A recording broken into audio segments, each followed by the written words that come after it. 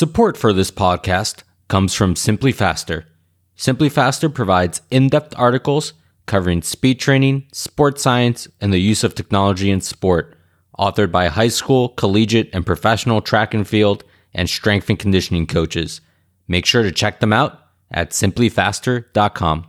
Welcome to episode 100 of the Historic Performance Podcast, featuring Dr. Tony Strudwick, head of performance at Manchester United Football Club. A big thank you to Tony Joel of the New York Red Bulls and Michael Macri for placing me in touch with Dr. Strudwick. In 2009, British author and motivational speaker Simon Sinek published the bestseller Start With Why: How Great Leaders Inspire Everyone to Take Action. In it, he describes the golden circle of what, how, and why. He noted that most individuals and organizations are able to understand what they do. Some understand how they do it, but very few people know their why. Sinek defines why as a person's or organization's belief or purpose. It is those individuals or organizations that have an understanding of why that more than likely become innovators in their respective field, such as Dr. Tony Strudwick. Hence, this is where I begin. In a time when sports science was in its infancy during the mid to late 1990s, in the United Kingdom, with Dr. Strudwick working out of an old rundown shack at Coventry City, why did he choose to explore sports science and believe that it would revolutionize football? Well, physical education was always quite prevalent back in the 80s and 90s, particularly at Loughborough University. And historically, Loughborough University was a teacher training college, so they had some excellent tutors there and lecturers there. And for me, my formative years were pretty much spent playing a lot of football. So I guess it was the football component that really got me hooked on the sport. Obviously, being a fouled footballer, not quite good enough to be a professional footballer or pursue a career. I was far too slow and nowhere near good enough. So essentially, the next best thing for me was to study sport and performance and really keep using the football as the hook. So essentially, it was a football that was a hook, and it was a sports science that I really wanted to. I had a passion for wanting to understand more about how the body works, how the mind works, and how we can apply scientific principles to essentially improve performance. And I think that was always from the offset. It wasn't necessarily sports science for the sake of sports science per se. It was more about, well, let's look at improving performance, and in particular, I guess football/soccer performance. Dr. Strudwick joined Manchester United in 2007. For the next 6 years, he had the opportunity to work with one of the greatest and most successful managers of all time, in Sir Alex Ferguson. This is where we start our conversation today, before delving into his current role as head of athletic development at Manchester United and the future challenges he expects sports scientists to face in the coming years. Enjoy the conversation.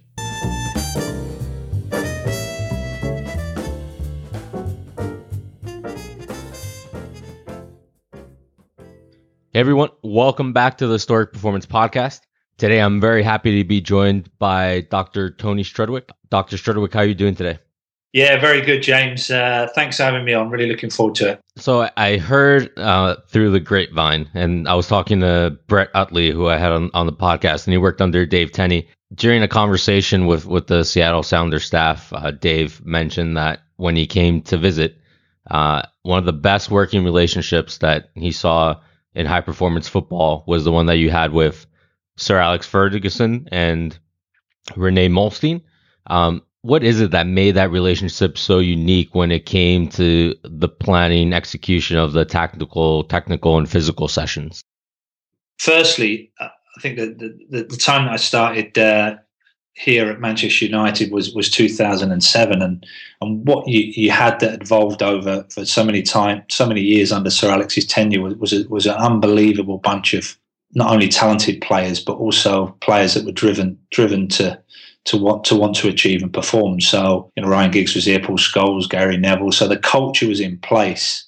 Beyond that, what made that the working relationship with Sir Alex and Carlos Queiroz, in my first year anyway, was just a level of trust. For sports scientists to be successful, and or any fitness coaches or practitioners to be successful, you've got to have a level of trust. My first day on the job, Sir Alex went in to meet Sir Alex really, really early. As you do, you arrive at the training ground 2 hours before everybody else. But it was a simple conversation. Sir Alex said that the players are downstairs, go and do your thing. And I think that was really that level of empowerment and level in trust. What that does as a practitioner, it makes it keeps you engaged. So I think it was the trust was the first thing. Secondly, that they had a system. I won't call it a model. I'll call it a system/template of training in place that was really that organically evolved over a number of years with Sir Alex and Carlos Queiroz, who Carlos Queiroz was the Portuguese coach, and subsequently been the Portuguese national coach, and is now working out in Iran, I believe. And it was a very, very simple strategy. It was a combination of tactical periodization and physiological periodization in terms of how we structured a day, how we integrate all the different components, technical, tactical, physical, into our weekly program. So that model was thriving really, and I just came into that. Upon Carlos's departure, he went to the national team of Portugal. Rennie then took over along with Mick Phelan, and what we did, we just had a common understanding amongst the staff. We didn't have a huge staff, so decision making was quite confined to a small number of people, which I think ultimately, look at some advanced sports science models nowadays and conditioning models nowadays, and I think invariably you have too many staff. So it was a very tight group. Obviously, Sir Alex was the head coach, stroke manager who picked the team, and that was his responsibility. But we all had really clearly defined roles. We would meet every day. We would discuss the training plan, where we're at, and our job really, from a sports science perspective, was pretty simple. Just ensure that the players are physically ready to cope with the demands of not only challenging for the Premier League, but across three different trophies, the Champions League and obviously the domestic cup. So that was pretty clear in that.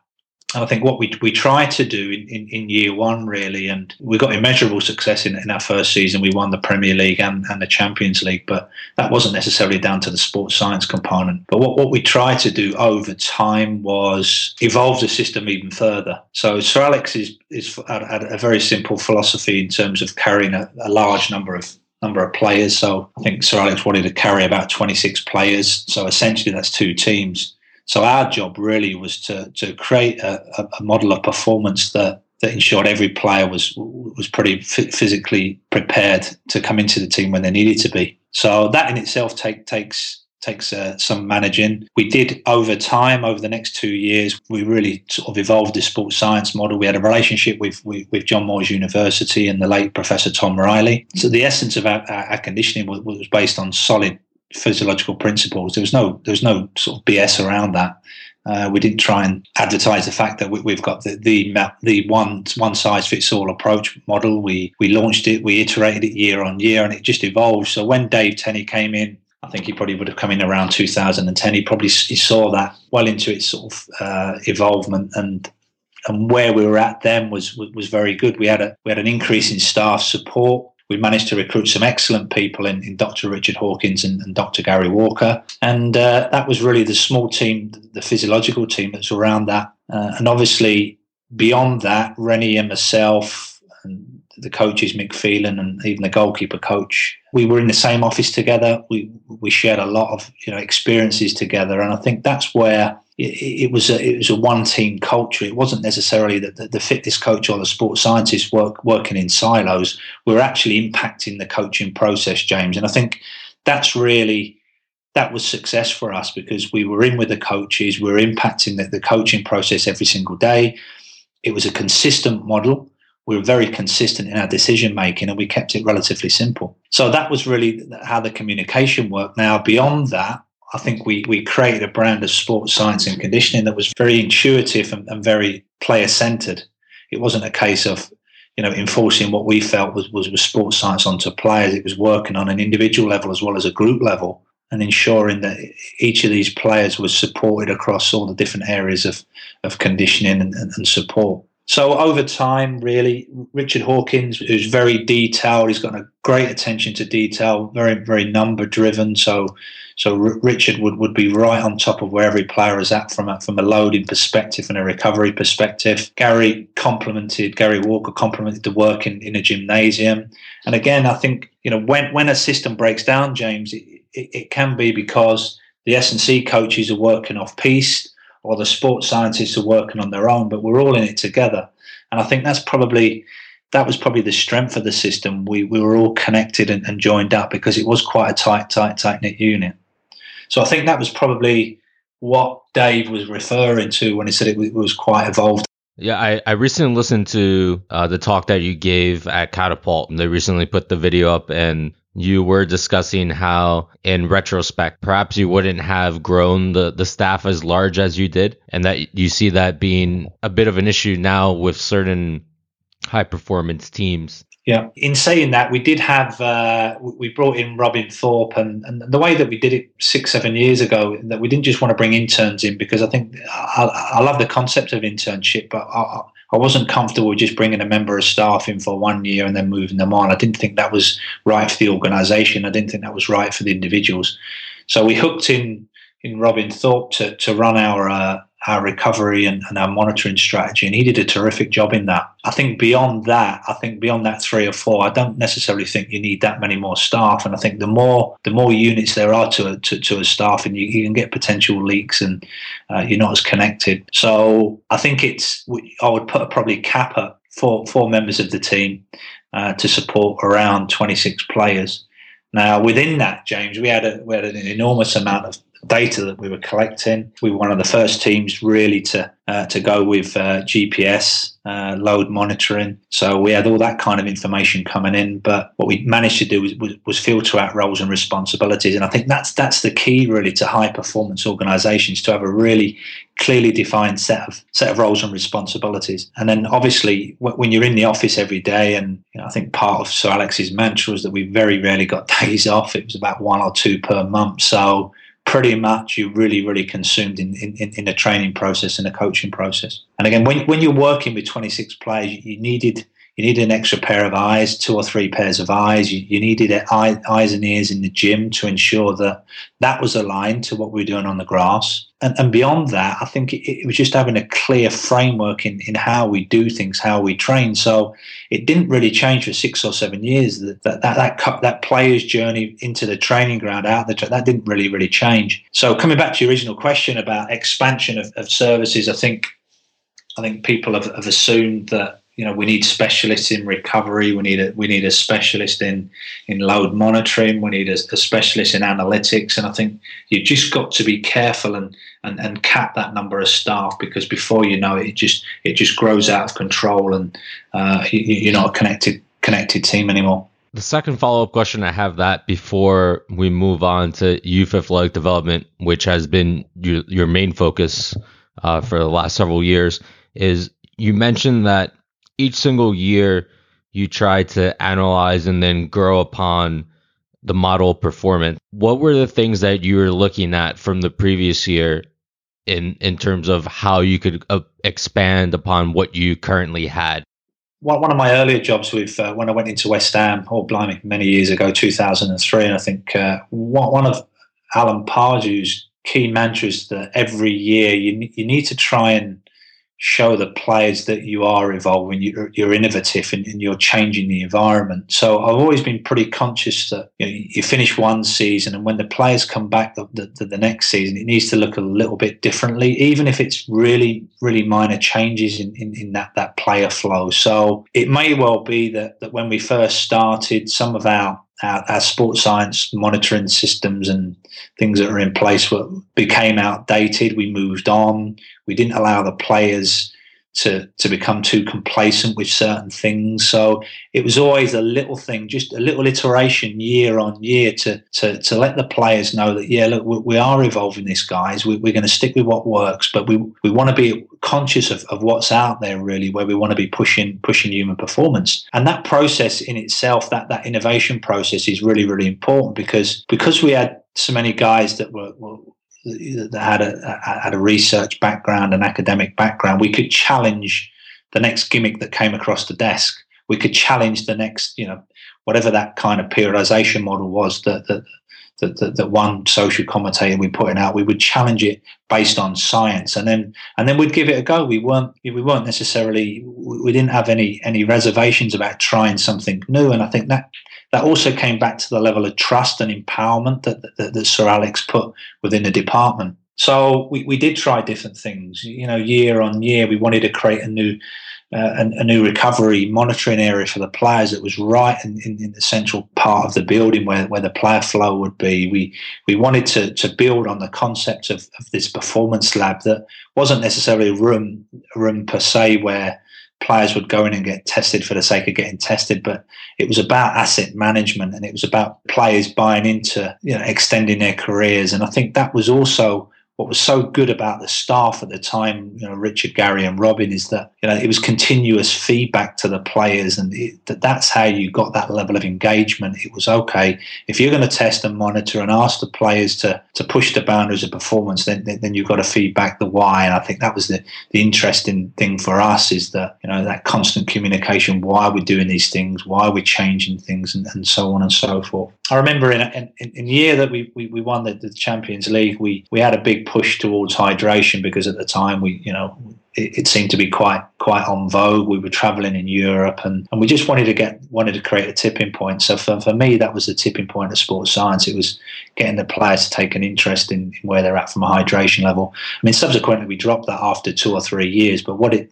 did allow us to do was hook the players into a way of just buying into the process. And that came about, we visited the Milan lab, the concept of the Milan lab, and whatever happened to the Milan lab, whether it lost its impetus or whether the players in the end just weren't prepared to buy into it, we were very conscious that we had to keep sort of iterating what we did, really, to keep the players engaged and fresh. Dr. Strudwick, for the last several years, your focus has been youth athletic development. Manchester United has produced some amazing individuals when coming out of the academy. What is the Manchester United philosophy when it comes to athletic development and building robustness? Yeah, I think the Manchester United philosophy has always been around about producing a holistic approach to player development. So whether that's across technical, tactical, physical, and I guess the psyche's the other component to that. But I think where I'm at now and where I see the future of what the requirements of society and physical education or lack of physical education in society generally, is that I think we have a very, very simple mantra of, make the players hard to break.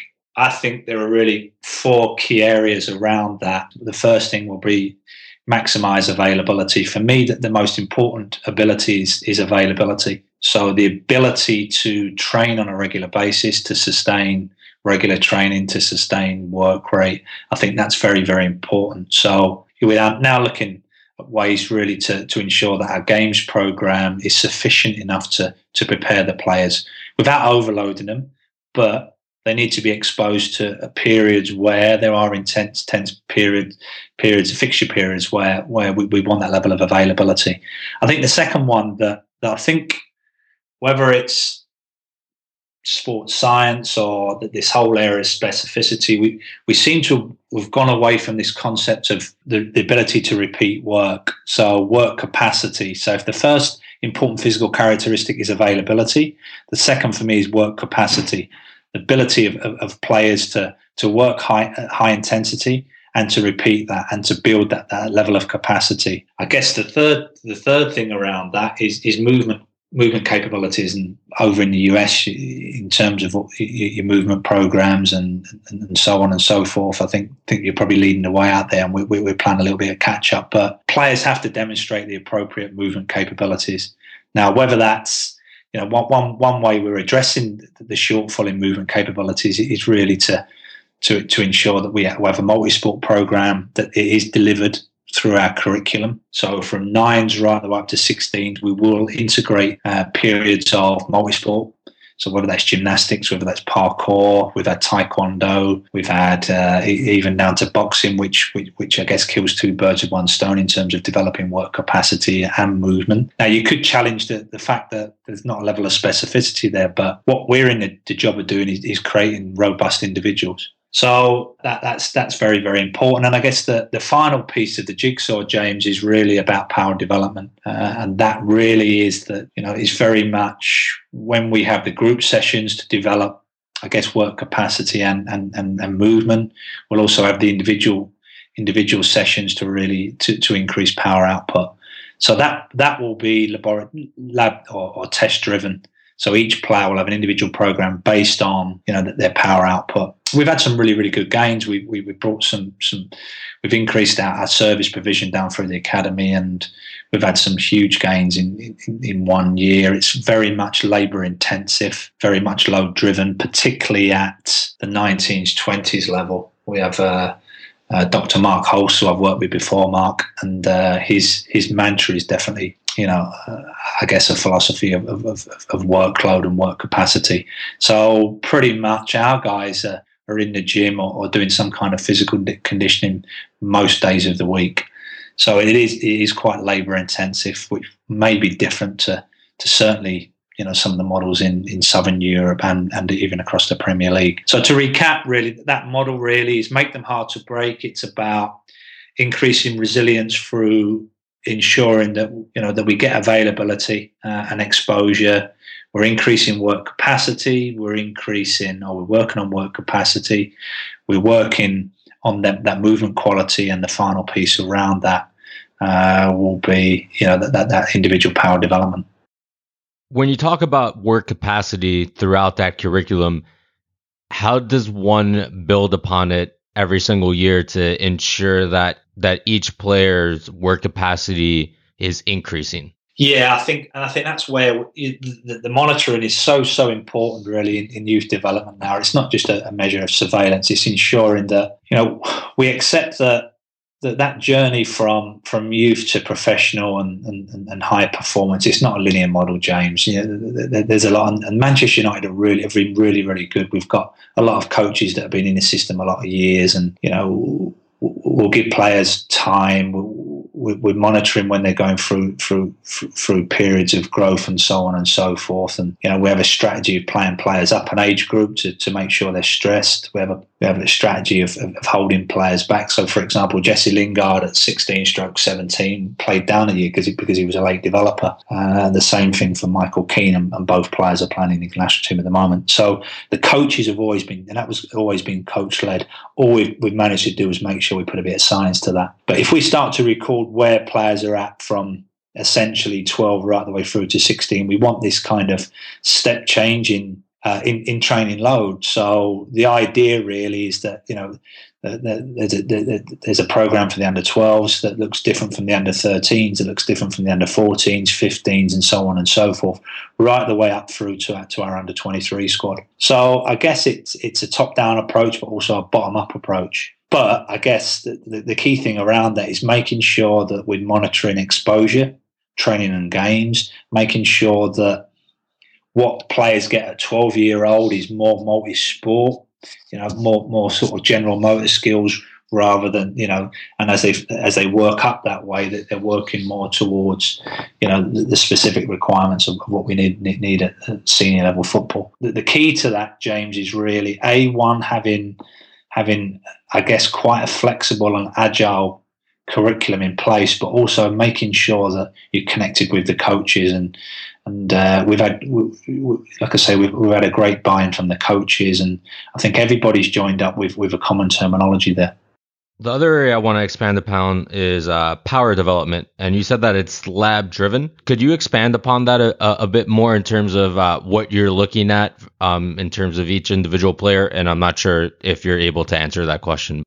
Yeah, I mean, I think what we do is that Dr. Richard Hawkins drives that process. Essentially, from the age of 15, the players will undergo a series of reactivity power output tests that essentially we've been developing club standards for 8 to 10 years. So when we bring an under 15 in, we know that where that player sits compared to not only his own age group and cohort, but also across all club standards. The classic jump test, the power output during a force velocity curve, and then obviously beyond that, we'll identify what are the strength requirements or the power developments to move this player onwards and upwards.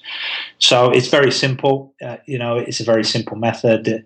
It can be done. It can be applied at any time throughout the year.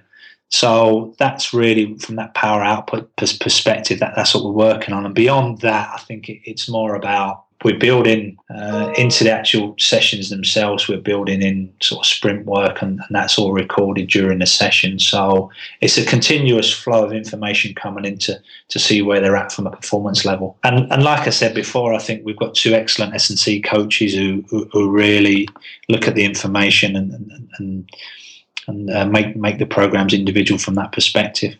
So I think what we're trying to do is really encapsulate a system that really targets what each individual requirements are, and working on not only the opportunities and weaknesses, but also I guess where the players are strong at is make them even stronger in them areas.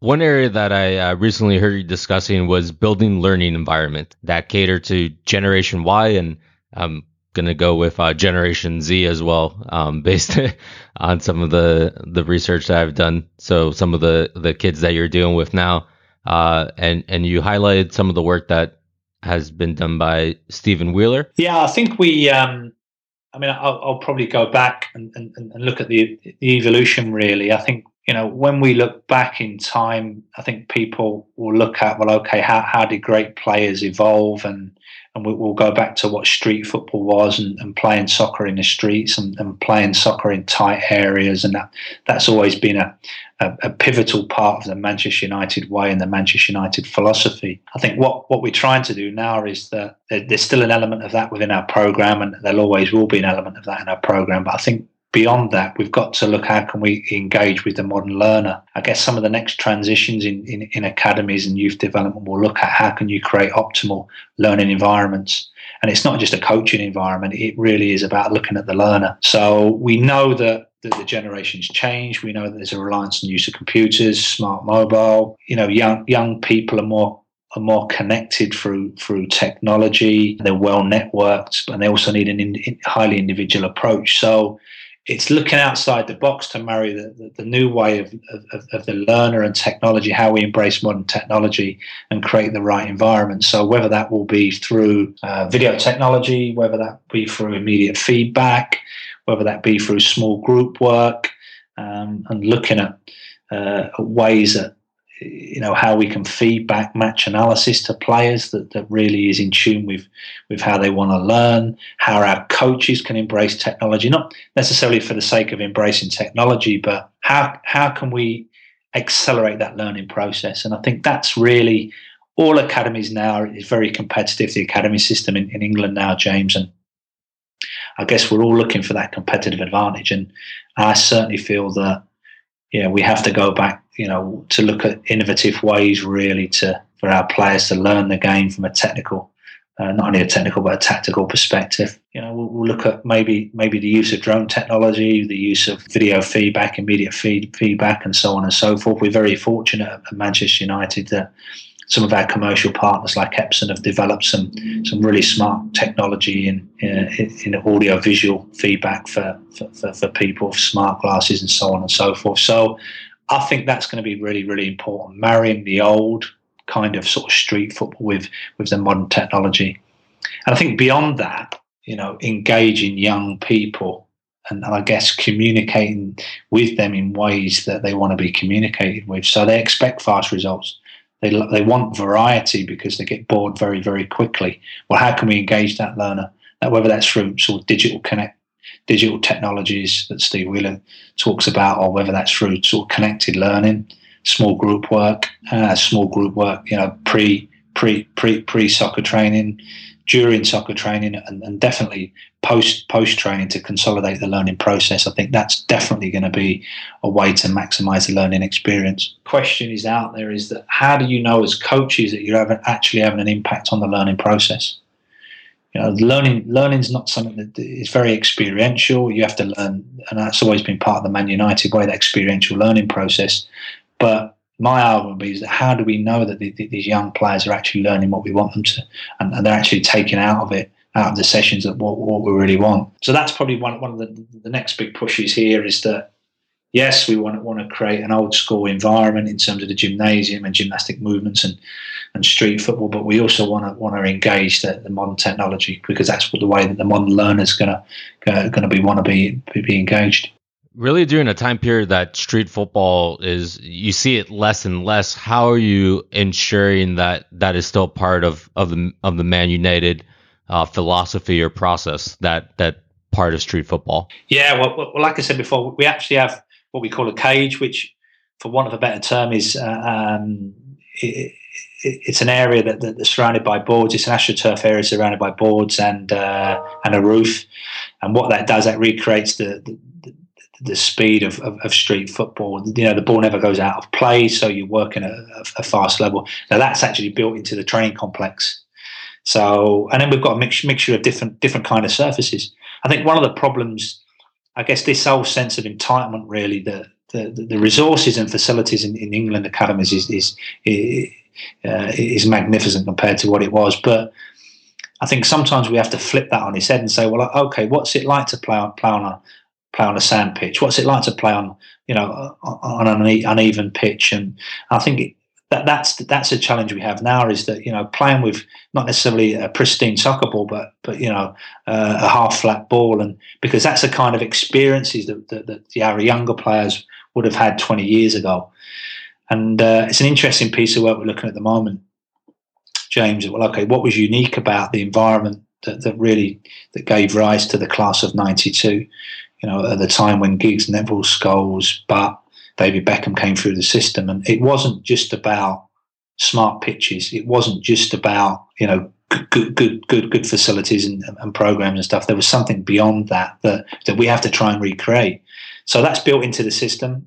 We ensure that's a big part of what we do. Pod games, small-sided games. But I guess the next bit to marry on to that is to make sure that is also obviously transferred from a learning perspective into bigger areas. And I think that's something that really needs to be looked at, is that the size of pitches and the size of areas, because what we don't want is the same experience. And I think when we talk about learning, it's about learning a multitude of experiences, about failure and iteration and moving on. So ensuring that our players are exposed to different environments, to tournament experience, to I guess stadium experience, but also this kind of street football, because that then gives them an increased repertoire of executing decision making and I guess the element of skill. As I was doing research for this podcast episode, I ran across a quote of yours back in 2014, and to say it is, the next biggest development will be in the area of cognitive research. As the game of football becomes even faster, we'll reach a plateau in terms of physical preparation. The ability of athletes to make quicker decisions in high performance environments, and the development of tools to stimulate areas of the brain that facilitate these processes will take the game onto another level, especially when it comes to technological advancements in the areas of vision and cognition. So this was back in 2014. Do you still see this being the future, cognitive research and technological advancements in the areas of vision and cognition? Yeah, I do. I think the way that, if you look at really the evolution of, I guess the evolution of soccer goes round. It's quite a cyclical process, really, and that one team will be very, very successful. Everybody copies that way that they play. But I think what you've found, particularly from the period of around about 2004 up to about 2010, you had, and we know this from sort of match analysis and pro zone data, we had almost like a 25% increase in high intensity running performance during Premier League games. So we know the game's getting quicker. We know that players are being asked to work at high intensities that perhaps they didn't do back in the 90s. But I think beyond that, what we've got to look at is, where's the game going to go? And I think it's going to be about dynamic, creating dynamic players that are pretty astute in terms of tactical variations, flexible formations. And I guess that, our job really is, how can we create thinking players? And I think that development is going to take a little bit more. It's going to be a bit more of a cerebral process in saying, well, okay, where's the individual at, and how can we maximise their learning experience and prepare them for different scenarios in a game. And I think it's about scenario planning. I think a big part of where we're going to go with all this is that how do we get problem solving into our weekly schedule? It's a very tight schedule. Bear in mind that everybody wants, this whole sort of interdisciplinary approach of psychology and sports science and so on and so forth. So where can you fit that in? But I think the best players that certainly when we're talking about the top players, the Paul Scholes, the Ryan Giggs, the Cristiano Ronaldos, they're problem solvers and they find solutions. So strip that back a little bit in youth development. How can we create more problem solvers? And for sure, that's got to be the essence of that has got to be more in developing the cognitive side of the game. Because I think it's pretty solid. We know that you have responders and non-responders in terms of sort of genetics and where they can go from a physiological perspective. I actually think when you look at the elite player today, physically they're very, very mature. Physically, they can cope with high demands, like racehorses, albeit the challenge is for them to do that week in, week out. But I think we're getting to a level where physically we're hitting the boundaries of human performance. I think the next step will certainly be, James, well, okay, how can we expose players to decision-making areas? How can we get players to make better decisions under pressure? How can we get players to make potentially quicker decisions?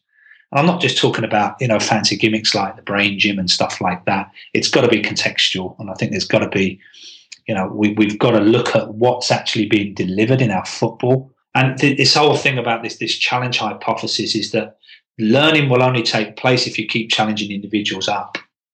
So, and I think that's the difference between deliberate practice and training. So many players, they get to their, they'll get to 18, 19, 20, and they stop improving because they just train. They just go to, the professional players, they go and train. But the best ones, the Ronaldos that take the game on another level, it's about deliberate practice. And it's about exposing themselves to higher levels of difficulty and challenges, whether that be change the way that Cristiano has his free kick, whether it's working on a new skill, whether it's coming from playing outside to inside or whatever. It's about challenging themselves. And I'll go back to, I think, Ryan Giggs when he was around in his 35th year, which he had a bit of a purple patch, and he went from playing in an outside position to central midfield. And again, the best players will get thrown into that. The challenge is great, and then he thrives because he finds a way to be very, very successful. He doesn't necessarily rely on his speed to beat fullbacks, but what he will rely on is his quick thinking and the ability to get away with people. So I'm sure there's going to be a lot of research over the next 5-10 years in this area of maximising learning, problem solving. Just what kind of visual cues do we pick up on? I'm sure on the back end of that, technology will expand. I'm not saying that it's about virtual reality or any of them kind of tools, but I'm sure that there's going to be tools available in the next 5 to 10 years that really kind of target this area of stimulating decision making and I guess stimulating the brain. At the moment, how do you create problem solvers? How do you weave that into the Manchester United curriculum? Yeah, I think that's about that kind of experiential that the players learning by doing. I think coaching for me is about setting the problem and letting the players work it out for themselves. And all you're really doing as a coach is nudging the players towards that finding a solution. I think in essence, what you've got to have, you've got to have a program that has variety in what you do. There's got to be times when, you manipulate the pitch sizes. So, for example, we know that during small-sided games, there's more decisions to be made. You have to make quicker decisions. So you're manipulating the areas of the field there. You take that into bigger areas, and there's work on transitions and finding space and seeing where they are. So I think it's about having a program of variety where players are exposed to different stimuli. I mean, that comes back to the challenge hypothesis. If you do the same training every day, you're going to hit a plateau in performance. So it's ensuring that, like I said before, there's different stimulations, there's different scenario planning. So there'll be a day a week where it is about problem solving. So it's 11v11, or it might be 11v10. So one team, it's a 20-minute session. Go and work it out. You're a team that's 10. You're playing against an 11. You're 1-0 up, and there's a scenario there. You've got to prevent the other team from scoring a goal. So I think it's giving the players an opportunity really to practice that decision making in training that then they can take into competition. But you can't get that, James, if like I say, if it's the same training day in, day out. To answer your question, it's more about manipulation of conditions. It's about, the whole approach where it's constraints. It's a constraints-led approach. And I think really here, I think we've always been pretty strong with that. Let the players play, let the players work it out for themselves, and give them different challenges and different scenarios to do that. And like I said before, it may not be always working on good pitches and stuff. So that in itself is another stressor really to add to the situation, where if it's an uneven surface, you've got to focus on the ball a lot more, and it's control the ball. And it may well be when you plan on bad surfaces that you don't take too many touches and you play in the opponent's half. But it's different scenario planning. I think that's one big push that certainly we've done really well at Manchester United. It's been a good big part of what we do, and we'll continue to do that. The last question that I have is related to upcoming challenges that sports science practitioners are going to face. I know that you touched upon this in that catapult talk. What areas do you see that sports scientists are going to run into new challenges that perhaps you didn't face when you started back in the 90s, coming into this profession now? Yeah, I mean, I think I was very, very fortunate that I started at a time, James, that there wasn't a lot of sports science throughout the Premier League and football in general. I mean, what we had back in my early days was really a Scandinavian model from Paul Borsum and Jens Bangsbo that was really prevalent at the time in Scandinavia and Europe. So I was really, really fortunate to really come into the industry in its infancy. I don't really envy any young budding sports scientists coming into the industry at the moment that they're saturated with practitioners, and it's very, very competitive. I mean, year on year, I think sports science is now the most popular degree course in England universities, with 15,000 students graduating per year. And that's the thing that Steve Ingham talks about so well in some of his podcasts. So it's really, really competitive. So the level of competition is really, really high. I think the opportunities to get your first foot on a ladder is very, very difficult. And one of my advices to people that want a foot on the ladder is just keep writing to people and keep writing back and keep knocking on doors. Try and get a mentor that's in the game. So that's one advice I can give to young budding sports scientists. I think beyond that, from a technical perspective, when I was first exposed really to what sports science was all about, we didn't have a huge reliance on technology and numbers and data. So we had to really think through the coaching process and the training process, and really have a keen eye for individual athletes. And I think that's something that how we make decisions, James, I think, as a sports scientist, as a fitness coach, has probably shifted from intuition to data driven decisions. And I think there's a danger there. By all means, I'm somebody that really, really supports the use of technology and data and GPS and so on and so forth. But what I always try and do is keep a level head in how I use that data. So, for example, if we're making a decision on player load, this whole red flag generation that we've got now is that a player's exceeded his planned load, so you have to rest him. I think sometimes you have to use your intuition and mitigate that level of risk through years of craft knowledge. The flip side of that, it's very difficult to I guess learn that craft knowledge if you're only ever relying on data-driven decision making.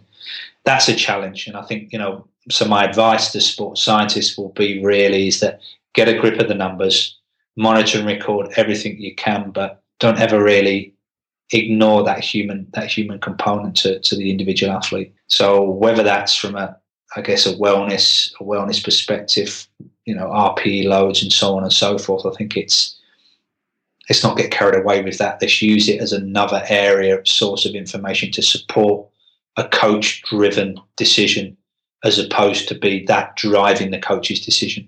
And I think that's the big challenge for me now.